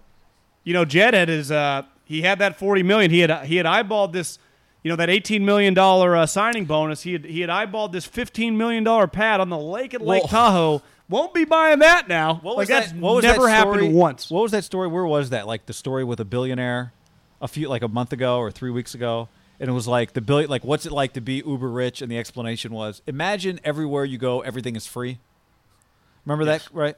Was it? Yeah, someone told me. Was that like in GQ magazine or something like that? Yeah, a guy had read it, and he's like, it was the best description I'd ever read. So everywhere you go, everything's free. George Kittle was just free. That contract to Jed York, right? Jed York is not like, well, honey, we can't go to Paris this year because we did the George Kittle deal, right? Didn't change them at all. Yeah. Where the thing is, in college football, I saw, was it Feldman? Someone just kind of broke down the numbers. The Pac-12, we were on a text thread with a buddy that used to coach, and we were talking about like a non-Power 5 school, all these coaches, like an assistant, like an offensive line coach in the Mountain West might make $220,000, let's just say, at Fresno State. Well, Fresno State's not playing this year. To me, there's no chance he's getting his $220,000. That's just not, if the season can't. Now, he's going to probably get half that or whatever, but he's going to take a dramatic pay cut. And I think the Chronicle reported today that like Cal, Stanford, I'd imagine all the Pac-12 schools, their coaches are not going to get paid full freight, and probably the assistant coaches are going to take hefty pay cuts. It might be 50%. Now, you could say, well, if a guy's making $600,000 to $300,000, he doesn't have to work. It's not really that crazy. And I'd push back, it's not that crazy. Because one thing you read sometimes in media, like radio hosts, took 10%. Well, he's still working. Like the coach is not working. Now, I have read that they're still going to practice. Right? So, there are some areas where you can be working out, yeah. The postponement is on competition, meaning there's not going to be a basketball game November 4th, but it doesn't mean there's not going to be basketball practice if in your area. But the difference in basketball, like you can just play. Football is a little more complicated. Like I'm just saying, like basketball's not playing until January. But did you see the Big Ten? Like they're going to do the 20-hour rule. Right. I saw Barry Alvarez. We're still going to do walkthroughs. Walkthroughs for what? It's like so your own weird. plays? I don't quite get it. And I do understand for the players and the parents. Like fuck, this is bullshit. And I don't know if it's bullshit, but I understand why it's confusing. I don't. Well, I would say it would be bullshit if I was I would think it was bullshit if I was a player or parent, especially if I knew guys in other conferences, which is fair to say a lot of these guys from like Texas or USA, all the big time guys would, right? It just would not make sense to you. Well, whether I They're know them or allowed to not, play, we're it not. doesn't make sense to me. I don't understand why the Big Ten is. They no, just I haven't know. been like I I give the understand why Pac-12 a I'd lot be of credit furious. in the last week. It's been very clear why they arrived at the decisions they arrived at. Even if you didn't agree. Because if I was a guy, I'd be like, well, why doesn't the guy with the mitochondria, not the right word, just not play? Ninth He's grade gotta sit out. biology project right there, though. Well, it's always my issue with Corona. My mom is very, she's very, Corona takes it very seriously. She's over 70. She's had cancer. She has asthma. Corona, me and my mom, if we're at a blackjack table, we don't have the same amount of money on that hand.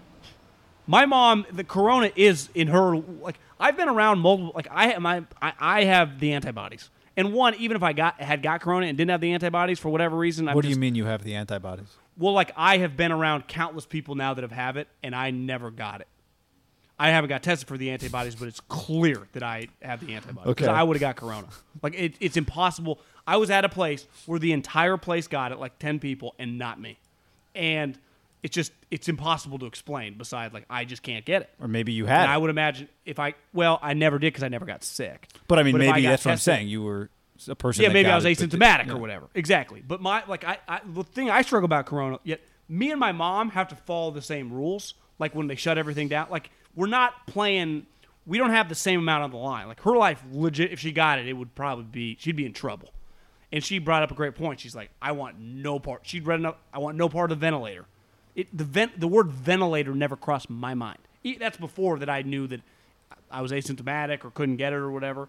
But I understand where kids are going, wait, especially like not even just Justin Fields, but a guy, just a special team linebacker at Iowa going, I'm fully healthy. It can't affect, my coach wants to play, my AD wants to play, my parents want me to play. I don't have the disease that impacts that, even if, let's say they described better to the players about the heart disease. Go, I've been tested for that. I don't have it. Couldn't we remove the whatever? They said 3 or 5 guys in the Big 12. Like you're not able to play. Like my mom probably What about should the have coaches? to quarantine.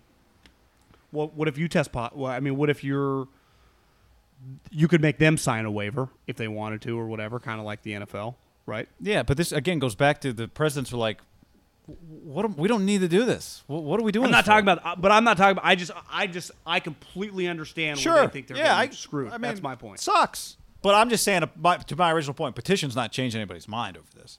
But it not just sucks. I think it's hard. To me, if it had all stopped, like no one was playing football, you go, we're all playing. Like this back to me and my mom. Like why are me and my mom following the same rules? Like it just doesn't make any sense. Like if I was a kid you at see Iowa, her, I like, guess? why does the kid at Alabama? I do, yeah. So that's But, I mean, why, I guess. But I mean, actually, I've only seen her a couple. I mean, I keep my distance. Like it's just, it sucks. It's her disease. It's not mine. In a weird, like I go, if I'm the kid at Iowa, I go, this is not going to affect me. Just like it doesn't affect the kid at Alabama, yet he gets to play. But what the Big Ten said is we don't know. That's what we think. We don't know that this heart issue does not create an issue for somebody down the road. Well, and I saw Richard Sherman tweet something out that there are still a lot of unknowns long term. Who knows? We don't know. I mean, we've been at this for not long enough. I guess I just completely understand the hysteria on the players being furious right now because I would. Well, be too especially if I was in they've that all been on. situation. What I do get is if they've been on campus practicing, right? Like a And lot the of Ohio them State have. guys, the Michigan guys. Now, they I have. talked to Nick Rolovich the other day, said, I could have told you a month and a half ago this thing wasn't going to work. I said, well, how do you know that? He's like, because Rolovich said, the reason I knew this thing wasn't going to work is because we have been nowhere, forget about COVID, we have been nowhere close to being able to ramp up our preparation for a football season in time to play a football season. But they had pushed it back till September. Late right? September, So but they he was just started like, in we are August. not even close to even getting people ready to play football in the Pac-12. He's like, I could have told you a month and a half ago that wasn't going to happen. Based on that, forget about people there's going to be a COVID outbreak or something like that. Yeah, but that's clearly the powers that be care less about that, like if guys are ready or not. Because even the NFL, do they truly care? I mean, shouldn't they like probably push the season? Yeah, back a I month? think he was just saying like we're just not. I know on a where the pace coach is that's- coming from. Yeah, and he's a new coach. It would have been difficult, but I would imagine would Mario have said that? I don't know. I mean, but none of those guys have come out and said this is crazy. We're playing, right?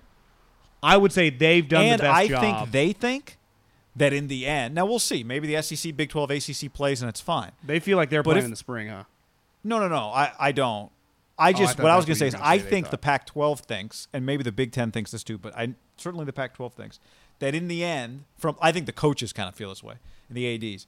In the end, maybe this will turn into a recruiting advantage for us when we're sitting. Like if the SEC, the Big 12, and the ACC don't play football, now we're going to sit in the living room with mom and dad and go, remember who had your kid's interest in mind first, us. You're saying if you're saying I'm saying they don't if play. like if other leagues get forced not to play. See, I think it's got a chance to go the other way. Sure. If they play the season, it's a huge disadvantage for the Pac-12. Yeah, I don't. Yes, it definitely could go the other way. For higher end players that those schools are going to want.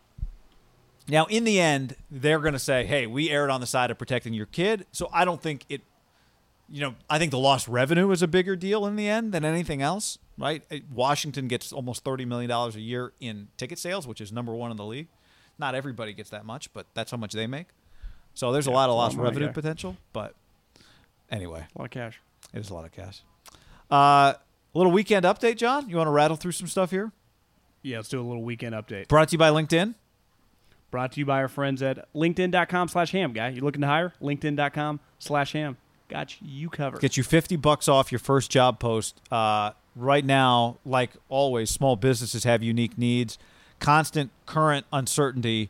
But one thing that doesn't change is how important it is, and I could argue now more than ever, to have the right people on your team. And that's where LinkedIn Jobs or linkedin.com/ham. That's LinkedIn Jobs. That's where LinkedIn Jobs can help you. Yeah, I mean, we talk millions of people. I don't even think it does it justice. 690 million people worldwide. 690 million people. And they search for the hard and soft skills. If you're looking for someone to hire, LinkedIn has you covered. When your business is ready to make the first hire, find the right person with LinkedIn Jobs. You can pay what you want and get the first $50 50 off. LinkedIn.com/ham. Again, that's LinkedIn.com/ham. Get $50 off your first job post. Terms and conditions apply. LinkedIn.com/ham. All right, where do you want to start? I'll let you. We got a bunch of stuff here from the weekend, so why don't you begin? I'm not going to spend too much time on this. I thought this guy was a clown when they hired him. He was a laughingstock in Philly. His Giants career is a disaster right now. I saw Kawakami wrote about it Sunday morning. Like, it's just been a weird start. It feels weird. Gabe Kapler, he's going to get a second year no matter what because of the pandemic. But these last couple games, now he's had some weird shit happen, didn't know rules, blowing leads. It happened to the A's. Farhan might love him, but they got Johnson & Johnson, the dude with all the cash, Larry Bear. This is a business-oriented organization. If fans, let's keep fucking fingers crossed, vaccine the next 3 or 4 or 5 months, whatever, next baseball season, to me where it will tell, if AT&T or is Oracle now, is empty and their team's going to suck, he would be in some trouble, guy. Because one thing we know about the Giants, they like winning, but they like their money. And I think it's got a chance to he's going to be the whipping boy of just the reason they suck. It's not even all his fault, but he came in. I'll never forget Phil Savage, and I think it's so true. In the SEC, he said, when the storm comes for you as a coach, there's no fighting it off. The tornado just takes you. It's just the fine bombs, the fan, the fervor. It happened to our friend Jim McElwain. And he was winning at Florida. But they're like, this guy's supposed to be an offensive guy. Our offense sucks. Like, guys, you guys are going to the SEC championship. They're like, he's sleeping with a shark. And when that shark photo came out, I remember Savage loves McElwain. He's like, this is bad. And was it him? Was it not him? I don't know. I know Mac well. I wouldn't dare ask. I believe it's not him, John. But do you agree that it was just they were out? Yeah, but I also it gets that way. I think it's pretty. I'm not saying Kapler's a good manager. I'm saying it's pretty foolish to say like they're 8-14 because of Gabe Kapler, or that the stadium would be empty because of Gabe Kapler. Especially because I'm pretty sure he's just doing what he's told to do. Like when he leaves Tyler Rogers in the game. Because that's what the book. Those are the percentages. Not talking baseball minutia, but But I'm just he's saying, going to be the guy that takes the heat. If they hired him to be the fall guy in 3 years, then genius by them. But I don't see how they'd be any different with Bruce Bochy. I mean, hell, the Phillies aren't any good, and they got Joe Girardi.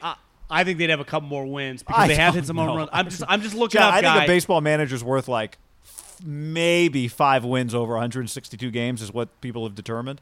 Now, in the playoffs, that's a big deal. He's no Bochy, but like.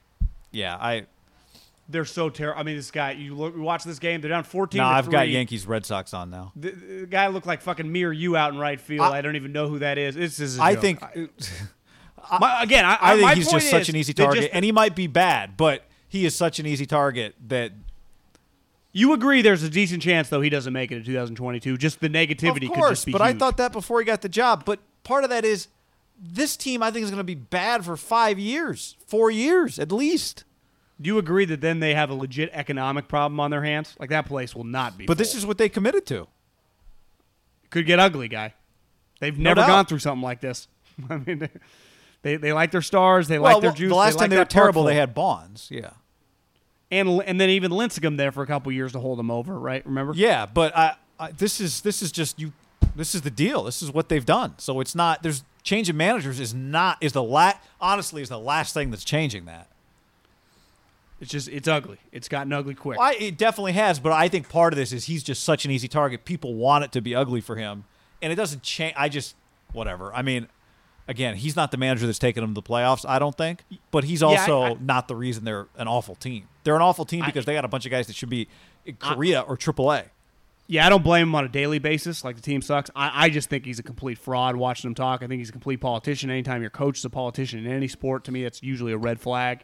I just had the guy red flagged as a human That's being. fine. I'm just telling you the fact Yeah. that they're 8-14. But I'm saying a lot of people did. And then when you suck and your team's just embarrassing, it's just going to be tough. That's just the end of the day. Yeah. It's just going to be really no ugly. doubt. But I'm just saying the fact they're 8-14 has nothing to do with Gabe Kapler. They could have Babe Bappler as their manager. I don't think this team's terrible. 8-14.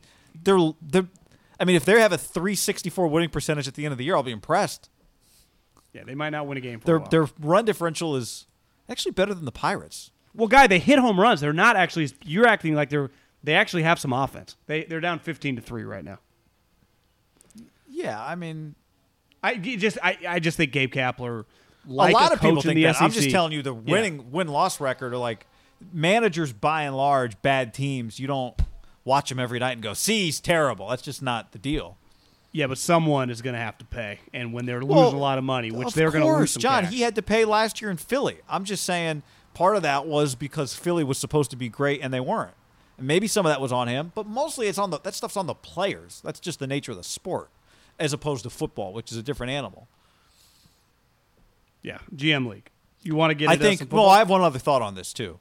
I think him being bad, now different animal because the A's have great talent, have had great talent. It is just such a great example. Bob Melvin, I think, is the longest tenured manager in baseball. This is a guy who's been a 3-time manager of the year, who's done it with an analytic front office. I think one thing that's really hard for guys is to get enough juice to do what they want sometimes. I think Melvin, over the years, particularly with specifically lineups, has had to do things the front office wants to do. But he's clearly a great manager in a sport where, you just don't. You would think in baseball maybe that you would get a bunch of guys, long tenures, 162, a bad year here and there is not a direct reflection of like your play calling or that sort of thing.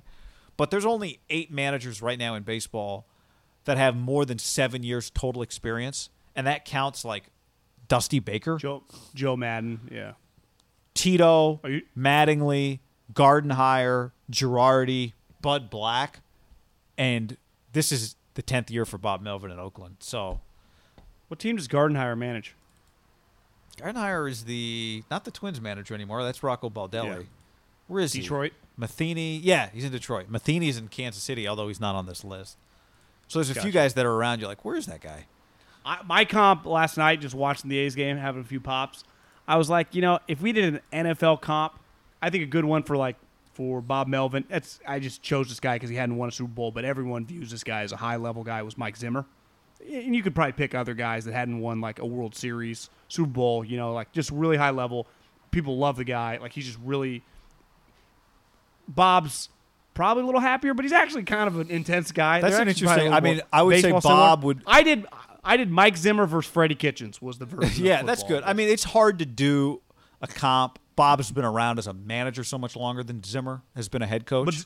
But Zimmer just didn't get a shot for a while, Yeah. but he was, highly assistant. I'm just trying to think if there's somebody I would like. Because a even lot of guys more. have won Super Bowls that are really good that I think you would compare him to. Maybe Bruce Arians. Arians was the guy I was Bob. about to say, but But their personalities are way different. Yeah. you No, know? that's a solid I'd say comp. Arians would have been like a Bochy, but Bochy won. All right. And I just think that Kapler's Freddie. Let's rattle through. Yeah, let's Alex Smith guy. Let's talk about Alex. Listen, the Washington Redskins tweeted it out. No, Washington football team. The Washington football team tweeted it out, and it's still. Did you see the video of his kids spraying him with champagne? I think when he was headed to practice, the whole thing is pretty cool. He doesn't look like he's walking quite normally. My first take is he's one of the most inspirational humans. You could go outside of sports. Like, this should lead ABC, whatever. Good Morning America? Like, he should be talked about news channels. Like, he deserves the praise. Like, this is someone you want your kid to be like. And literally, he's made $175 million. He'd be really rich, too. But just his mindset, you could say that. Like, this guy's worth $175 million. His leg fell off, and he refused to quit. Like, it's incredible. Like, I bet a lot of people that those military guys are with him come away telling him, like, that's one of the most impressive guys we've ever been around. Like, the Navy SEAL that, was injured would be like, that Alex, that guy, fuck. I can't believe this guy. And my first thought when I watch him, again, applaud him, I feel unsafe. Like, can he move around, guy? He's got the sleeve on his leg, because I'd imagine it looks pretty crazy. But I think his calf is like on the front of his shin now, right? Do you feel like when he walks that he walks normal? And maybe no, but how's he going to get away from like Khalil Mack? I want to see him run around a little more. You're saying you think the leg could get injured again, or just that because he's not as nimble, he could just get hit in a way that he hasn't been hit before? Yeah, and maybe they would just say, well, he used to be a good athlete, now he's just an average athlete given this injury. Right. It's not his leg is fine, right? He can't move. Well, Peyton Manning never could. Like, this is just the cards he's dealt now. He's not any more likely to break his leg than Dwayne Haskins is playing football. Yeah, like I would imagine what the doctors would tell you. I mean, it's been almost 2 years now. Crazy. It's gone fast, it feels like. 21 months was the injury. 17 surgeries. The leg almost got eaten alive by bacteria. The mental toughness aspect of it's crazy. Guy, his leg was gone. When you watch that thing, it's gone. You had told me, be ready. Yeah. I'm like, what do you mean? And you're like, be ready. And then you see it, you're like, it's gone. There's nothing there. Oh, it's wild. Now, like you said to me, if he's okay, if he's not in trouble, then Dwayne Haskins is. Well, if he's okay, and even if he's like not quite as nimble, right, with his feet, clearly he won't be, but like can just move a little bit and he still is accurate, is he the lock starter in Washington? Because what will Ron Rivera think? If I get 80% of Alex Smith or 85, let's try to win with this guy. Why couldn't we be? Absolutely. Why couldn't we be competitive right now? And it'll be great for. I mean, I think it's good for Dwayne ultimately. So now there may be a point where you just do you want to see a little bit what Dwayne has if you're them? I mean, you could probably play this year. both. You might, yeah, you probably do get away with both. He's definitely getting a start or two. I mean, he's definitely getting one start. 1,000% he's getting a start. Alex Smith Yes. is starting in the NFL. I don't think there's any question. Now that he's been cleared to play, how does he not get us? Like, to me, even if it's not 4 quarters, but he is taking the opening snap of an NFL game. What's weird is I agree. They say he's cleared to play. When I watch that and see that on his leg, because he still has like an apparatus. You talking about on the front? Doesn't look like, I think that's just how his leg is now physically.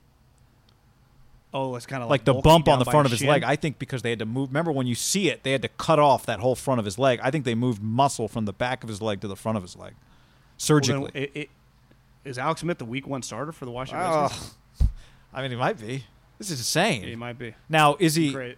Yeah, it's crazy. It's an incredible story. I watch him. I kind of hold my breath. Somebody was it the Newsday column? The Jets are ready for Sam Darnold to be great, basically. I saw that the headline has looked the first couple days of like full group, and Adam Gase. I guess they had bad practices, but he was like the star of practice. That he looks like a franchise quarterback. I'm a big Sam Darnold guy. I hope he's really good. But it's time. I mean, there is some pressure on him, right? I mean, rookie year was just kind of whatever. Last year, in a weird way, mono, I think was viewed as a negative. I think they went 7-2 down the stretch, but I heard someone say that if you really dove down, like they got a couple breaks with some injuries, they played some shitty teams, that it's not quite as good. They weren't just beating like the Houston Texans, the Kansas City Chiefs, Seattle, and the 49ers. Like they didn't just rattle off. Like they beat the Raiders. But I think he did kind of show some things. I just think this is a year for Sam Darnold to just kind of flex his muscle again. Like, I was a top 5 pick for a reason. I can be a star in this league. I think if you think Sam Darnold's going to be good, that's based on what you have seen with your eyes in bits and pieces. The numbers do not say The numbers are not kind. This is a superstar quarterback waiting to be a superstar. Now you could argue, well, his team sucks. Fair. Terrible offensive line. Right. So he's trying to make plays and throwing interceptions, whatever. Totally Got legit. mono. Totally legit. Now he brought that on himself. Totally legit. We think. I mean, you never know. But all that's legit. I'm just saying, like, as someone who is a Darnold fan, and you are, as you said, it's a little bit of a, like, at some point you're going to keep banging the table. People don't talk about Sam like he's got a chance to be solid. People talk about Sam Darnold like this guy's going to be a superstar quarterback in the NFL. Well, here is your. We know dramatically more about Josh Allen now, right, than Sam Darnold. And he did not come in with nearly as many quote unquote answers about him. He came in with way more questions. The better way to say it, Josh Allen, than Sam Darnold did. I would still take Sam Darnold, but I would say it's become a conversation. Like, if Josh takes a step this year, there is a chance Josh Allen just becomes a better player than Sam Darnold, right? Now, his team's better. He's going to play in, like he's asked to do whatever. But, yeah, the chance that this season ends and people talk about Josh Allen like he's better, it's real. Now, I also think Sam his team is so bad, like if he's just really good, if he's just solid, right? Yeah. If he rolls out a 20-touchdown, 9-interception year, it might look incredible. Doesn't this also speak, and we talk about this all the time with quarterbacks, where you're at, things that are out of your control, who your coach is, who your organization is. Josh Allen gets drafted. At the time, you're like, oh, the Bills, they're going to suck. Sean McDermott's turned out to be what? A really good head coach. You see, he just got a 6-year contract extension. Yeah. I mean, it's just, he got it for a reason. Like, I would extend him too. He's just going to be good. They trade for Stephon Diggs. They extended. One thing that got lost in the Kittle-Kelsey was I didn't really know who this guy was, but they extended their left tackle. They gave him like $60 million. I'm like, that's a guy that's good that I didn't know about. I don't watch that much Bills football, but like they clearly got just good players. Like they're good enough to just extend their left tackle. That's a big move. You don't just, this guy's an average player, extend him at left tackle. Like clearly the guys, like they got good players on their team. The expectation for the Bills, we're going to win the division and hold playoff games. The Jets are just hoping, shit, can we just be 500? Is Adam Gase going to lose his mind? Right? The franchise, I'd say Baker went to the craziest, right? Just the negativity, the Browns, even Freddie, just the whole thing's a joke. The Jets haven't been that far behind. If Lamar got dealt the best hand, right? Wait, I get to go to the Ravens? They're going to build the whole offense around me? I got this guy named John Harbaugh that swings swords and has won a Super Bowl?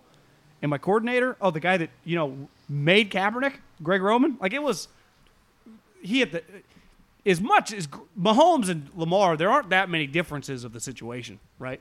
It doesn't get any more ideal. You could argue Lamar is the most ideal of the ideal. They changed the entire offense, just built the thing around. It's not like Andy, changed the whole offense. He just throws it a lot. And he just got a guy that likes to throw it, who also throws, behind his head and shit. But Andy didn't change his offense. He changed it back in the day for Alex to do he made it what he always wanted it to be. I've never seen what they're doing. Greg Roman's like, yeah, we used to do this Kaepernick. Let's add Navy to it. I mean, they run the triple option, and Lamar's just won the MVP. What else you got? Weekend update. Henry Ruggs is not running with the first team. How many days has it been? Yeah, it hasn't been many, so I'm not going to overreact. But to me, it's not nothing, right? Is that a little our first round guy, make him earn it? Edwards kid, the South Carolina third rounder. They went to 3 wide receiver sets, guy, and he wasn't out there. So I know it's early, and remember when I first got into the media, it was like the 49ers had drafted Eric Reed at 19. They traded up to get him. That's right. And Craig Dahl and Fangio's yes. I love Dahl. Yeah. And then week 1, Eric Reed was That's there. Right. So there is some old school tactics by, Gruden's not new school by any means. But as you said earlier with talking about Mariota and there's no preseason games. So it's you're getting ready. Gruden is getting ready for the Panthers, right? You're implementing offenses that you're going to run. It's not nothing. I'm not saying he suck. I mean, he's an elite player. But is he in Gruden's doghouse a little bit right now or something? I wouldn't say this guy's good. He's an elite talent. Could you see something shows up late or maybe doesn't know as many plays as he should or just something Here's like that? What I know. No. I guess I could see anything. Here's what I know. If week 1 rolls around and he has no catches and 3 targets, and week 2 rolls around and he has 1 catch and 2 targets, right? Or he's not on the field for big third down, then that's a story. That's what I know, right? But this is camp. That's what we talk Yeah, about. no, but I'm just saying, like, I'm not saying it dismissively. I'm saying it to agree with you. Like, it's something to be aware of because there is no preseason to watch him. And so if week 1 rolls around and he's not on the field in some big moments, we'll look back at this and go, this was something.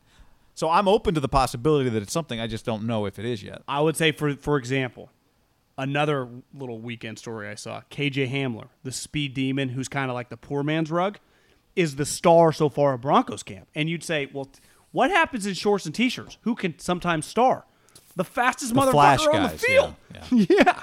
And so to me, it's a little concerning. Now, I know they tweeted out a picture, but I'm just saying, like, you would like to see your fast guy just kick everyone's. No one should be able to run with those two guys. Well, one thing I read, too, was that I did read something else that did, like, KJ Hamler is kind of the like, he makes a couple of mistakes, but then he makes, like, the best play of every practice.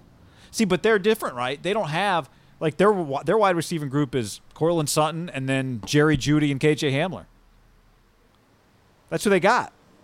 Well, it's the Broncos. The Raiders Like, aren't exactly Vic rolling in Tim can't- Brown and Jerry Rice. Well, I'm just saying, like, Vic can't keep Jerry Jeudy and KJ Hamler on the bench, and it's their offense. Maybe, is that part of it, you think? Like, an offense, like Gruden is the head coach and the offensive play caller, so he's going to be a little harder on his first-round pick, the way that Vic Fangio was hard on Eric Reed. Whereas Vic Fangio with KJ Hamler goes, whatever, you offensive coordinator, you deal with it. That's fair. There might be something there. Who's their Again, OC? I love who? Broncos? Shermer. Yeah, Pat Shermer. Well, it's weird because I saw Gary Kubiak. You see some of these names, Kubiak, Shermer. You're like, the NFL is like speed dating. You're like, wait, well, this guy's coach of where? Who? What?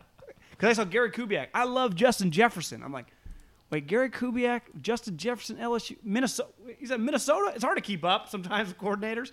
But they said, and there's pressure on this guy, that Justin Jefferson's been everything is advertised.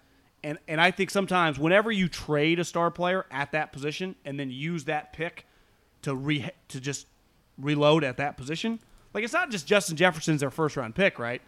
They got rid of Stephon Diggs and now have him.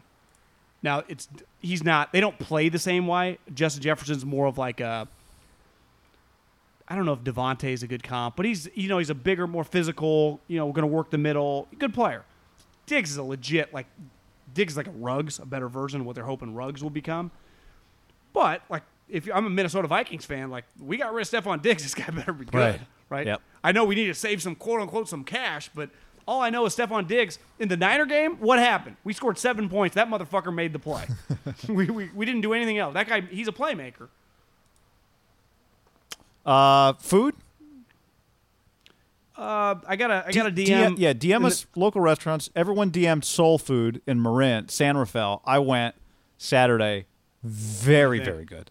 BizTech sandwich. It's a couple layers of meat. I did one with the garlic plantain as the bread and one with just the bread. A lot of people said the garlic plantain is the bread. Replace the bread with that. So I did one of each. I actually, as a bread lover, preferred the bread, but whatever. Fantastic. What's the garlic plantain? It replaces the bread on the outside. So what is plantain? I don't even know what that is. It's like a banana. Seriously? Yeah. But it's garlic? Well, no, it's flavored with garlic. Gotcha. Yeah. But it's banana kind of material is like what it kind of feels. So it's soft. I think it's a little bigger. I think plantains are a little bigger, but gotcha. Excellent. Or do you like the bread? It was excellent, but bread is my primary food group. So did you eat both for lunch or did yeah, you eat split one for lunch did well. No, yes, because I accidentally ordered the one that comes with double meat. So I had fries and half a sandwich for lunch, and then the other half of the sandwich for dinner. How's our price point? Like, what's the sandwich run us? I think I meant to order I think it was like $12, $13, $14. That's pretty good. Yeah. I mean, it's a lot of food. Like it is. You could, if you're not starving, you could split a big one. So that's. Gotcha. So it's legit. It lived up. To the. And I had a lot of people hit me up like, "What took you so long to get to this place?" So. Was it packed when you went there? Yeah. I mean, it was only takeout ordering, but yeah, there was we walked up probably all in all from order to got the food, probably 15 minutes. Not bad at all. There was a line of a couple people before I they say ordered. anything like we knew you were going to come? They did not say that. They did not say that. But I don't even know if I've had Puerto Rican food before, but that's what it is, and it was really good. I don't think I have either. I got a DM. I tweeted out, I Instagram storied when you took a little deal. How did you make that little video? It's pretty Just cool. Instagram Reels. It's like TikTok, basically. Oh, it is? Instagram Reels? Yeah. Maybe that's what I was reading. Like, is Instagram coming after TikTok? It's pretty easy to use. Yeah. So you have to, like, download the new app or something? You just update your Instagram, yeah. I have to check that out. Instagram Yeah. Reels. That was pretty sweet. Yeah, recommend. So I added you Instagram Reel to my story, and I just said, hit me up with any restaurants. And I got from the 916, which I don't know if you've seen. It's about to average about 112 over the next 4 days in Sacramento. It's going to be hot. Okay. El Palmar. Okay. Palmar. So if it wasn't, as someone from Sacramento texted me, like, what a great time to be outdoor dining only. Like, I know.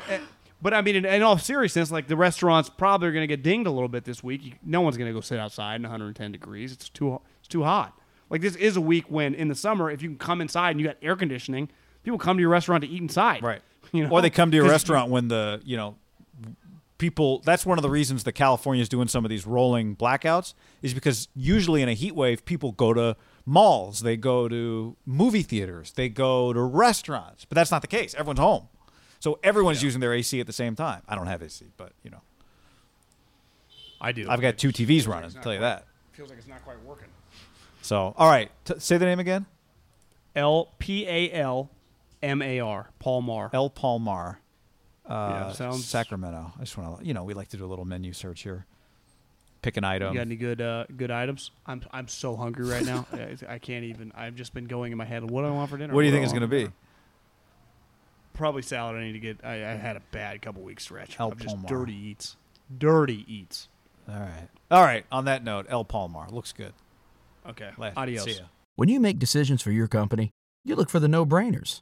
And if you have a lot of mailing to do, Stamps.com is the ultimate no-brainer. Mail checks, invoices, documents, and everything you need to keep your business running. Get rates up to 89% off USPS and UPS. And with the mobile app, you can take care of mailing on the go. Make the same no-brainer decisions as over 1 million other businesses with Stamps.com. Sign up at Stamps.com with code PROGRAM for a special offer. That's Stamps.com, code PROGRAM. Save big on brunch for mom, all in the Kroger app. Get 16-ounce packs of flavorful Angus 90% lean ground sirloin for $4.99 each with a digital coupon. Then buy 2, get 2 free on 12 packs of delicious Coca-Cola, Pepsi, or 7-Up, all with your card. Shop these deals at your local Kroger today, or tap the screen now to download the Kroger app to save big today. Kroger, fresh for everyone. Prices and product availability subject to change. Restrictions apply. See site for details.